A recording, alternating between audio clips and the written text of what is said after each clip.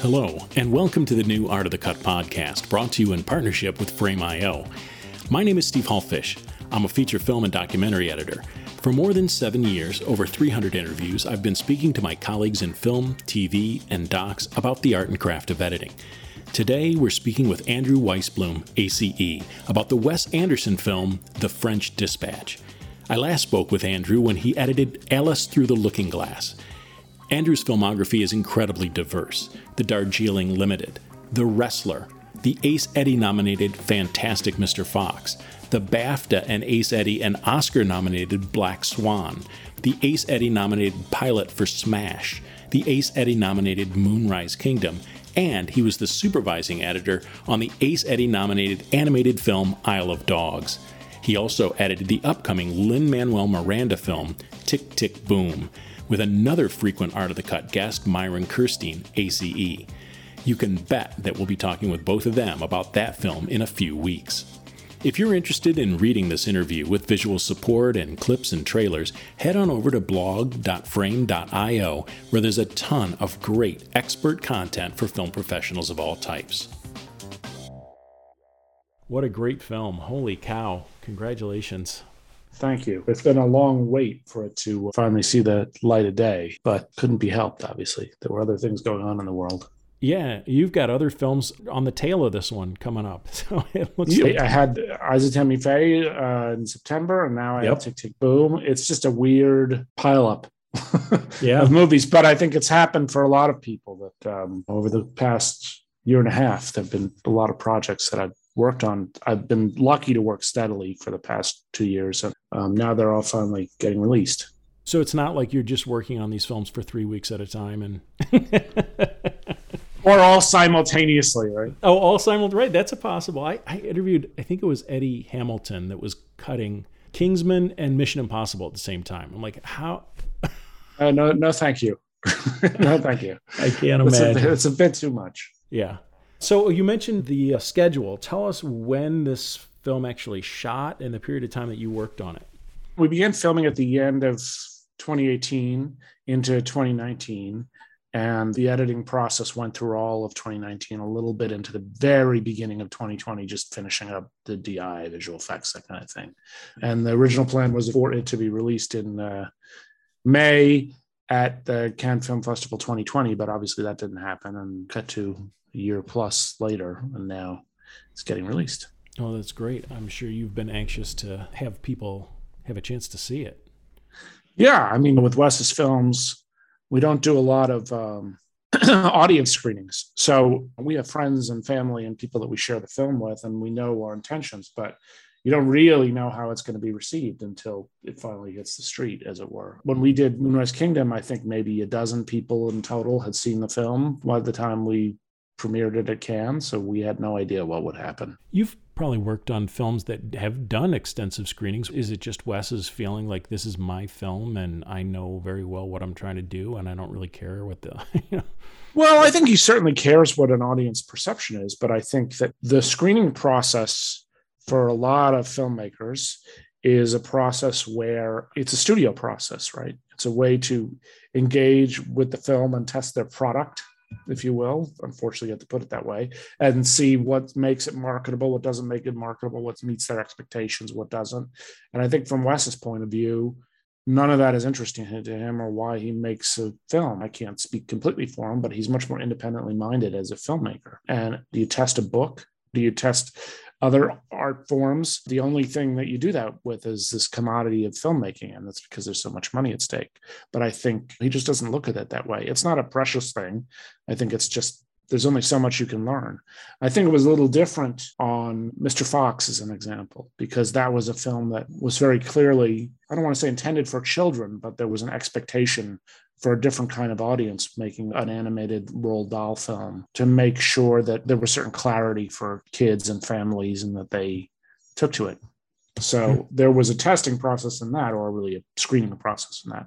We didn't really do changes based on it, but we learned some things about storytelling and clarity and exposition and stuff that you wouldn't get without that experience. But now that you've seen the film, I don't know what we would gain from 500-person screening necessarily. They're either going to like this or they aren't, but it's very clearly aligned with intentions artistically. And maybe that's it. I have heard of other directors and certainly editors that it is a studio process, the screening process, but there's also valuable things that you can learn about story. And oh my gosh, the audience is totally not picking up on this relationship, or they're not getting this backstory, and we need to support that a little stronger. Stuff like that happens. Yeah, no, I think it's absolutely true. And I think there are films where it's applicable. I don't know how it would work with a movie like this or with Wes's films. I don't know what it would actually mean, because the storytelling is so unique. We constantly are conscious of clarifying things and focusing details and loading it with details, as you can tell. But I don't know how much the process would benefit from that. But there's certainly other filmmakers and other films where the opposite is true, but I don't think that's true in Wes's films. One of the first things that I noticed as I started watching the film was its unique aspect ratio. Does that do anything to your editing? And it did change, didn't it? Were there sections that were one aspect and then another? It's mostly 1:3:3, but it does pop to scope a few times, and we do split screens. And then we started to play around graphically with split screens where we had a larger image and a smaller side subtext image and moving the images around. And then we start to play a lot graphically with text, either on the image or alongside the image, kind of like a magazine, but not too literally in that sense. But we did play around with the notion, or at least it was talked about, that when you look at a magazine with pictures and text, it's not necessarily laid out in one format. Depending on where you are in the magazine, it changes a little bit. So we riffed on that a little bit. But yes, there's that and the whole black and white color thing. It was a constant fluid thing. I mean, as I recall, when we originally started shooting, more of the film was going to be in color. But we started primarily with the Rosenthaler story. And Wes in particular was loving all the black and white, that more of the other stories took on the black and white, and the color was used as a punctuation or emphasis instead of entire sequences or entire stories. Before we start chatting about that, and I want to talk about those transitions from black and white to color and back the other way, but to fill people in, and hopefully they will have seen the film by the time they listen to this interview, but if they don't, the premise is that it's about this magazine, kind of like the New Yorker magazine, and the film is based on how many exact stories? 4, 5, 3? Well, there are 3 main stories, but there's a framing device, which is basically the editorializing of the magazine, and a travelogue piece, basically just an introduction to the city that our film takes place in. Yeah. So when you hear us talking about these stories and that kind of thing, that's the reason why, is each author of each news story or essay has their own section of the film. So they do go back and forth between color and black and white. When was that determined? Was it in the script? Was it just something that you were always cutting in color and Wes would say, hey, let's make this black and white? No, I mean, there was very little of that. We shot in black and white stock when it's black and white, and we shot in color when it was color. I mean, it's all shot on 35. There are a handful of examples of that not being the case, where we had some visual effects things that have made more sense for compositing to do in color. But generally speaking, black and white was black and white. But in terms of intention, as I say, that's something that kind of evolved during the shooting process, because I think it was more that one of the story was going to be primarily in color and one would be primarily in black and white, one would be a mix.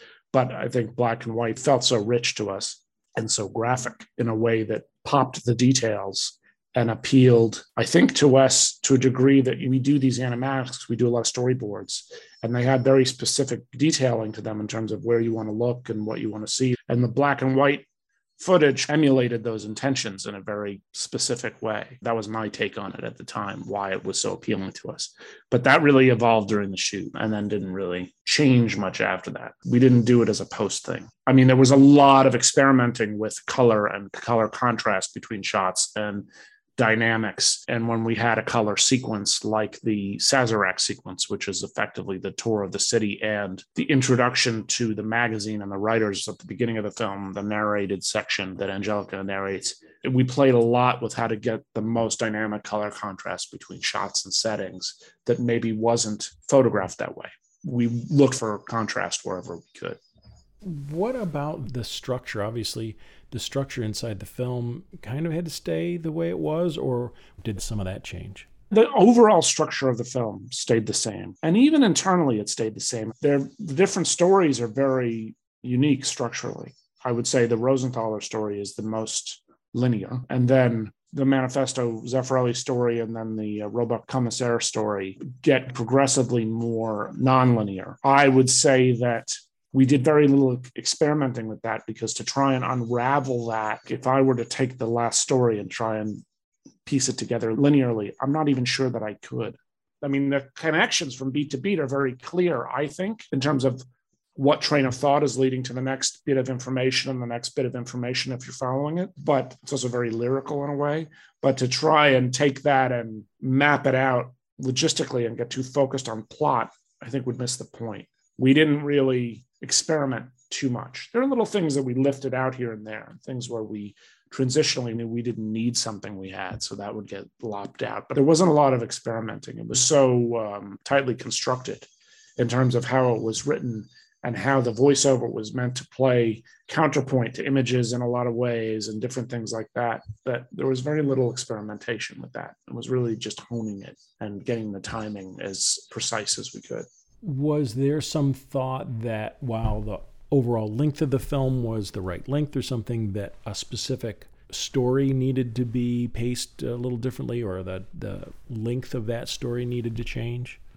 No, we didn't really encounter that. It's interesting because we worked on the stories so independently from each other, like they were their own films. And those are short enough that you don't really start to think about the overall pace. You're just thinking about keeping it moving and keeping the ideas layered, which is what we went for, that it was constantly coming at you and flowing.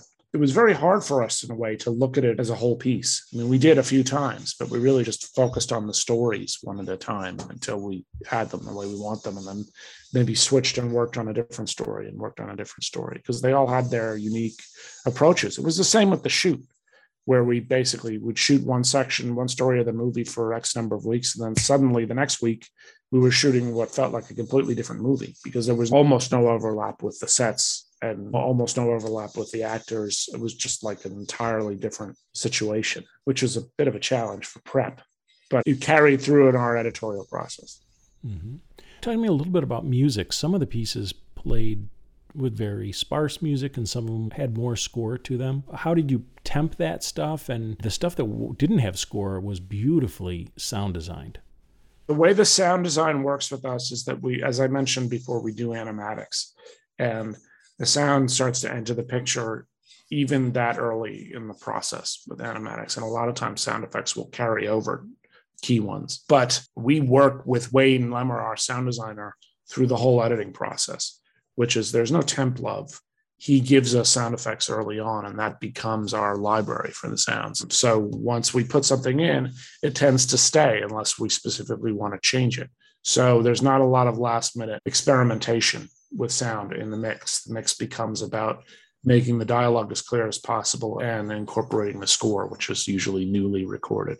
Again, the different stories have different approaches. The middle story has little to no score, original score. It uses some pieces from De La Rue and some songs. Aline, which is the song that repeats itself over and over again. And there are a couple other pieces of music that work in a motif sense. And then the other stories is score from Alexandre Desplat. Our process with him is that he's introduced to the film early on. We'll share with him our earlier cuts. He'll usually come by and watch with us, and we'll have a little conversation about what Wes's ideas are, references, if anything. Often we don't use much temp. Sometimes we do, but we usually don't bother. And then Wes will communicate with Alexandre, and he'll have some demos for us. And once they arrive on certain thematic ideas or things that might be useful, then he will deliver those demos with the music editor in a whole bunch of different modular ways as stems, essentially, of different instrumentations of the same themes and ideas and rhythm tracks and orchestral tracks, melody lines, and so forth. And then we build the score pretty much editorially as kind of a roadmap, so that we know, okay, at this scene, we want to change the instrumentation here. At this cut, we want to change the instrumentation here. And then once we have what we think is the functional roadmap, we will then sit down with Alexandre again, usually Wes will, and share that with him. And he will then make it into what is a coherent organic score, because usually that construction is somewhat repetitive and has loops and stuff in it and things that are not particularly elegant, but show our intentions of what energy we want where. I mean, every time we've done this, he brings some other inspired layer or instrument line, or suddenly a flute is a featured part of the score. Who knows what it is? It's some device that finds its way into the score that ties all the ideas together. And then we record.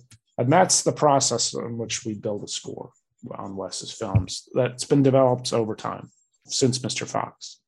You mentioned the fact that you use storyboards, but I did not get the animatic. Do you animatic the entire film? Pretty much. I'm not usually the one doing that. Usually Wes's former assistant, Eddie Bursch, is the one who does it with the storyboards. But the main purpose of that is to plan the shoot. It's not really to define the cut. Wes will do all the voices and we'll have all the storyboards. And this is something that came out of the animation process because it's essential there, because that's literally how you design and pace the whole film. But you start to understand that as a valuable tool in the production process too, because then ultimately, if you're building a set or you're building an environment, you can basically just tailor it to your shots and not just an environment that you can pick up whatever coverage you want. And then you can get much more detailed and specific and economical and efficient about how you're putting things together and how you're shooting things. And it becomes a useful tool for everybody. I will say on this film, we were challenged by the fact that the first story had a essentially complete animatic. The third story, the Roebuck Wright story, had, I would say, 2/3 complete animatic. And the Zeffirelli story really only had the one sequence where they're barricaded. And otherwise, that one was basically, I don't want to say on the fly, but it was a lot less mapped out in detail. But from a cutting point of view, we take the animatic and I'll usually build a first assembly based on that and whatever Wes's selects are. And then we start to experiment outside of whatever the animatic was originally, whenever there's something that doesn't quite work as intended. But for a sequence like the Zeffirelli story, we're just cutting it together from scratch. Does that influence you in any way that things are so meticulously constructed? Yeah, I mean, that's a big part of it. I mean, even inside a shot, you'll look at a shot and think it's just holding as a shot. But if you see two people on the screen, there's a split screen. If you see three people, there are two split screens, and so on and so on. And I'm not exaggerating. If you look at a shot that has 12 extras in it, each one is from a different section, from a different take, with a different respeed or more for whatever else, because it's all just timing, right? And it's all just getting it as precise as we can, and we can manipulate it extensively. It usually never just rides. And I'd say that's very much the editing process for us. And a lot of times there isn't coverage. So we'll have a scene that's basically built of these elaborate, not oneers necessarily, but fairly elaborate shots with moves and pans and things, where we're well aware of where we can hide our cuts, and they're planned. It's assumed, even if it isn't shot that way, that we're probably going to throw a cut here and we're going to switch takes here. And the chef is better in this take, but Mathieu Amotric is better in this take. And whatever the combination of ingredients we have, we're constantly playing around with ways we can push it and manipulate it to get the timing exactly the way we want it. Yeah, that's one of those things that I felt watching the film, was so much of the pace of it was things that were interframe. It was stuff that was happening inside of a shot that was happening at an exact moment, and then something would happen at an exact moment, the camera. It's absolutely the case. And it was the bulk of our editorial process. That's exactly what we did. Very interesting. Sometimes the shots are well planned for that. Sometimes they aren't. Sometimes it's an afterthought. But once you start doing it in one spot, it's like painting a house. You start doing it everywhere. You can't not nibble out the 2 frames and that pause there, but it's all detail. The life of the film is all from those details. So to not do it is kind of remiss. Totally understand. A lot of editors do that split screen retiming so that 2 characters are speaking either more on top of each other or there's more space, but it sounds like you're doing that to an extreme. Yeah, we do it on these films more than most, I would think, in my experience. I mean, I do it plenty. I don't see why not. It's just a tool that we have, and it's something that we can fix. But we also do what we call post-production design, which is we add a lot of different decorations or ideas or changes to sets or environments or tableau shots or things that are sometimes informational. There's a sign that we'll add, or there's a graphic that we'll add that is built in the set that you wouldn't necessarily know, but it's a clarifier, or a we had a painting somewhere. The frames are constantly worked on. And in a strange way, it is an editorial process because it's about conveying information or emotions or ideas or context for things. It's something we're constantly playing with. I just remembered one of those scenes. There were numerous of them throughout the film, but the one that I can just remember is a low angle of a French street and the sewer pumps water out at an exact time. And then various people come onto the street and you see them come out from their windows and We rises suddenly on a Monday. So that shot is made up of maybe 15 splits. Wow. Because it's a oneer. That's a oneer. You got 3 different takes of the dog to get him to run from this corner to that corner and go there and end up in the butcher shop by the end of the shot. And then there's a miniature in the back to expand the city. There was one pickup element that went into that shot too. If I were to lay out for you all those ingredients, it's crazy, but it does make the shot work just so. Yeah. You know? Oh, it felt perfect. Yeah. And there's no way really, unless you did 50 takes, that you were going to get that exactly right in one take. And why? You don't have to. You can build it from the pieces and you get these amazing characters just doing their thing. And the way Wes shot that, I remember I was there, is that he's just focusing on each one of these effectively non-actors at a time, telling them what to do. And each time he focuses, gets what he wants from each one. And then I know pretty much how I'm going to combine it all, except to figure out how to get the dog to do what he's supposed to do. But other than that, it's all pretty clear. And not even about photoreality. It's just about a style and an energy and all that stuff. Like there's some impossible things that happen in those shots, but that's the fun, I think.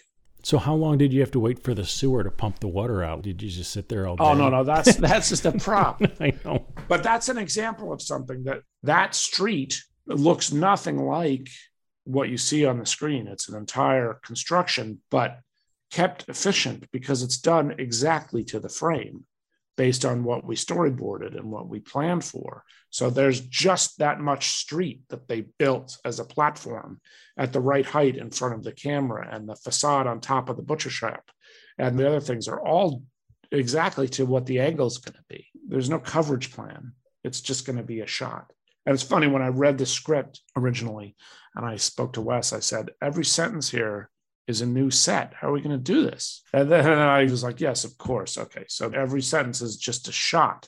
It's not a whole set. It's not a whole thing. It's very specifically tailored. And that's the hyper-focused approach that the films have. There's another scene that's the very beginning of the film where a waiter gets a little platter of food and drinks together and he carries it up through a building. Yeah. And it was interesting. I was watching that with an editor's eye going, well, that seemed like that was in real time. And then, I think that was sped up. He's gone for a little bit, but he couldn't have made the transition from this window to that window, That's all just one. We did one setup and had the waiter walk from setup to setup, and the cat was from one section and the guy sweeping the thing. We just had him sweep long enough to cover the whole shot for the section where he crosses him. And yeah, of course, it's all impossible what he's doing there physically. He couldn't do it all. But we just cut out all the pauses and it's made up of a split for each window, basically. And then the drinks is the same thing, where we had 2 different people off camera doing the hands, making sure they never overlapped, but by a frame. And then that tray was done over green, and then the camera booms up and the waiter carries the drinks in. But that's all just made up of little pieces. I love it. Just a lot of fun to put together, obviously, but it's all pretty silly. So you or one of your assistants, and I'm assuming you, has to be an expert at Animat in the Avid. Yeah. The audience could not see the eye roll in that. Well, the truth is, actually, I end up doing a lot of that stuff in After Effects rather than the Avid, because it's just too klutzy with all the layers that you have to deal with. I'll figure out the general timing and pace of things in the Avid, and then I'll boot it out into After Effects and do it there. As I said, we shot on film, but Wes wanted to do this film in 4K. And we decided for our dailies process, a lot of people, what they had done when they shot on films, they'll do these throwaway scans of 2K and then rescan for the final DI. We decided to do 4K proper scans on a Scanity as part of the dailies process. And so everything in the Avid was a down convert of those 4K DPX files. So anything that I did in After Effects could easily be up-resed to the original DPX because the files I was working with were a proxy from those. In some cases, I would just call up the DPX and do a shot in After Effects with the DPX, and then it was done. We didn't have to turn it over to a vendor or anybody else. But it allowed us not to monkey around with registration issues or things like that. What we were seeing was exactly what we were getting. The other thing that we could do is that we could take style frames from the DPX that we had transferred and set looks and colors with them. That saved us time in the DI later because we had a very specific reference based on the scan that ended up being our final master. We didn't touch the film after the shoot. There's a little animated section, and you have done plenty of animation, as you pointed out. Was that a typical animation edit process of editing storyboards in an animatic? Well, it was done as an animatic, which then this guy, Gwen, who did the 2D animation, Isle of Dogs, Gwen Germain, took that sequence on, who's French. And it had kind of a Tintin-esque quality to it, I guess.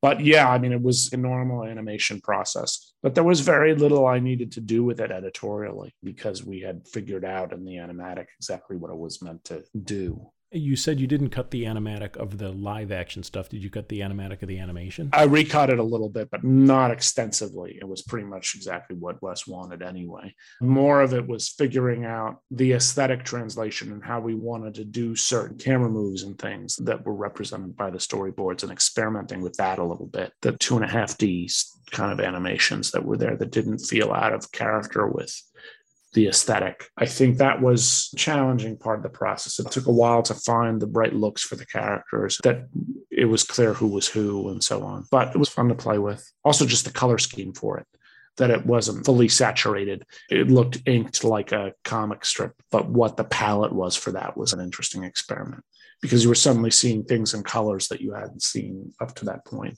Is there a trick to choosing performance? Some performance stuff is very naturalistic, and other of it's almost like a theatrical performance. There's a very specific rhythms to the dialogue, things that might not be completely natural. Yeah, no, well, it's very rhythmic and has a very specific musicality to it. It's usually what's in Wes's head, unless there's some surprise that comes out of a performance that's this unpredictable thing that just is interesting and feels alive or truthful or exciting in some way. But we do spend a lot of time on dialogue in the performances. And even though you're looking at one picture, you know, any given line can be made up of 10. We do really get into it on that level where we have a stacking process where we basically line up each phrase, every take of each phrase, and build out stacks of them. And Wes will say, I like these 3 words from take 5, but this word should be from take 7 because that's the funniest one. Then take 15 for the rest of the sentence. And then we'll try that, and there'll be some weird bump or some difference in projection, and then we have to unravel that and do a couple passes until we get it all, and it all then has to fit with the picture that we've chosen, which sometimes is easier said than done. It depends on what it is we're going for. But it's almost never just the sync dialogue that you're seeing. We're always playing with that. Again, it's something we have the flexibility to do, so we do it. You've worked with a bunch of other directors. Is there a specific way that you collaborate that is different with Wes than you have with other directors, or would you say it's just different with every director anyway? Well, it's certainly different with every director, but it's definitely unique with Wes in that, especially with the sequences that have animatics, we put those together first and we tinker with those for a while. And it's only really after that's done that we get together and watch the scenes together and start playing around with them a little bit. That's the point where if I see something that's worthy of an alternate, or I have other ideas that I want to contribute to it that might improve something, or if I just have a suggestion, it's exercising the ideas in his head first, and then it becomes much more of a collaboration as we go forward. But that's not the case with most other directors that I work with. It's a little bit different. They'll want to see an assembly first, or they'll want to cut it together, or it's different every time. I have my own theoreticals, my own approaches to those things, but when I'm working with somebody new, to try and find a way to communicate with them, you have to feel it out with each different filmmaker. Mm-hmm. Because it's so planned and there's the animatic stuff, what's the process from getting from that first assembly on? Is it much more of that fine tweaking that you're talking about, intra-frame type stuff and the little audio things, but the general framework is pretty locked in at that point? Pretty much. And certainly on this film, that was the case. I would say there have been exceptions to that where we knew we had certain patterns that we had to figure out, or narrative challenges that we had to figure out, and it changed as a result. Certainly on Mr. Fox, I would say the movie barely resembles the script. We went through so many narrative changes and ideas and had a full narrator character that we then removed, who wasn't there in the script to begin with, but really was like a way to help us figure out the plot. We didn't realize it at the time, but it was like our guide. But on this film, there wasn't any of that. It was so beautifully constructed already that there was nothing to throw out about it or to experiment with that I could see. Is there a specific challenge? Can you remember a scene that you're either particularly proud of, or you can go, oh my gosh, that was a nightmare trying to solve that issue?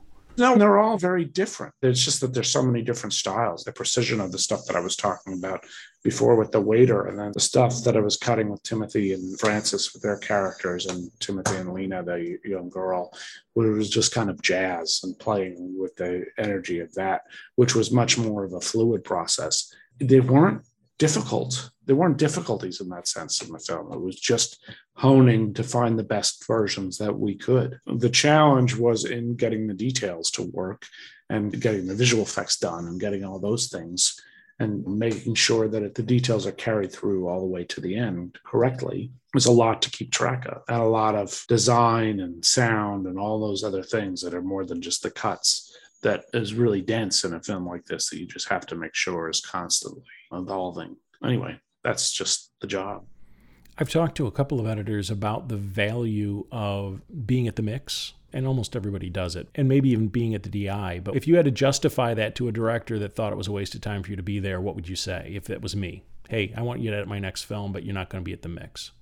I know the tracks better than anybody. I cut them. And I know what I did to get that line to fit in there. And I know what I stole here. And I know what the change is there and why I use this track instead of that track and all those other things. They're not temporary. They're built along with the visuals, particularly on these films, especially since we're working with the sound designer from the beginning and working with the composer from the beginning.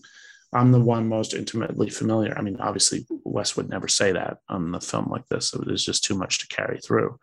But I would hope to not work on a film where a director didn't want me in the mix, that I would feel like they don't understand what I do. I'm pretty concerned with sound. I think it's half the battle. I also, with the rough cuts and stuff, like there are never any jagged cuts sonically. I'm always making sure there aren't any tone bumps or any stuff, things like that, which sort of comes from my assistant days when I used to clean up tracks like that. To me, in order for an edit to feel smooth for me, I want to not hear that stuff. So I work pretty hard to make sure that all those things are working, and even in a temporary form, in concert with the picture. Even if we know we're going to expand on it or it's going to be a 7-1 or 9-1 mix later, I still want it to be representative of our intentions dynamically.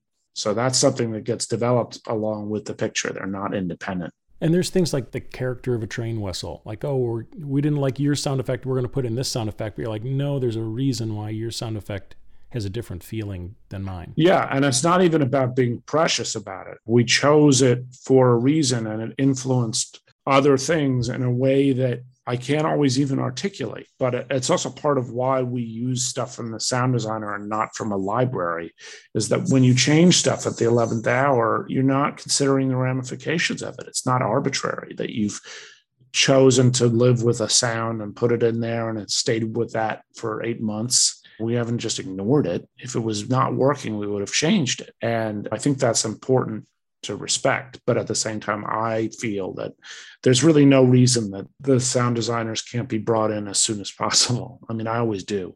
I always share. And that's true with other directors, other filmmakers as well. I try and argue to share the film with the sound department as soon as I can, and with the composer as soon as I can, because it doesn't have to be the final cut. It doesn't have to be definitive, but at least they understand the trajectory. They understand what they can bring to it. And the more familiar they are with the project, the better their contributions will be. And the less misunderstanding there will be about where we've taken the film. I will say that's not always true for a dialogue mixer, because I want to know from them what they can and cannot understand and what they can't hear. Sometimes that's a question that somebody with fresh ears can tell us. Totally get it. It sounded like you were at the DI as well. Yes, the DI was kind of an ongoing process because, as I said, we knew who our colorist was going to be, Gareth, and we shared still frames, DPX frames from certain shots with him where we would establish some looks that Wes could discuss with him and play around with before we hit the DI. For the color material, I think was useful for that process. It was also useful for visual effects. And it's something that I've understood with Wes, why that's an important part of the process, because to change or disrupt the color later on, he's hypersensitive to those details, as you could tell from the film. To change those arbitrarily late or to walk into a DI and have the film look nothing like we've looked at it for 9 months or something is unnecessary at this point. There's no reason not to have it look the way expected to look the whole time. Did you do some kind of tweaking of the dailies color inside the Avid, or did you ask, hey, we really need this to be No, we did. I would do some tweaking inside, and then we would translate those numbers over to Gareth. And sometimes they would give us new dailies with those corrections. But if it was secondary corrections or things like that, we didn't do that. It was mostly just like global things. But there was plenty of color work that's done in the Avid. That was why we had this whole idea with the 4K, is that I felt like I don't want another transfer off the film element that has other chemical, other components to it. Let's work from the same root the whole time so that we can always get back to something that Wes liked or that we liked along the way, because we're always working with the same source. That seemed important after previous experiences. It seemed like it made a lot of sense for us to work that way. Wow. Andrew, I thoroughly enjoyed the film, and your work on it was fantastic, and I couldn't even see most of the work. Thank you. That's the idea, right? You're not supposed to see the work. It's hidden. Don't tell anybody that we did all those cuts. Yeah, it's like when I talked to Lee Smith about 1917. I'm like, there are only 8 edits in the whole film. Like, how hard could it be? He's like, if you only knew, right? That's right, exactly. Right. If you only knew. Yep. You see that wonder of the water coming out of the sewer drain, and it's 15 different shots and 20 different pickups, and crazy. Yeah, we're going to fix it in post, right? And I'm sure that that's not the way you or Wes thought about it. We're going to fix it in post, right? Always planned. No, never. Yeah, absolutely. Thank you so much for talking to me. I really appreciate it. And I hope everybody gets a chance to see this, especially on the big screen. Awesome film. All right. Well, thank you very much. Thank you. I talked to you on Tick, Tick, Boom. Yeah, coming up soon. Yep. See you then. All right, take care. Bye-bye. Bye.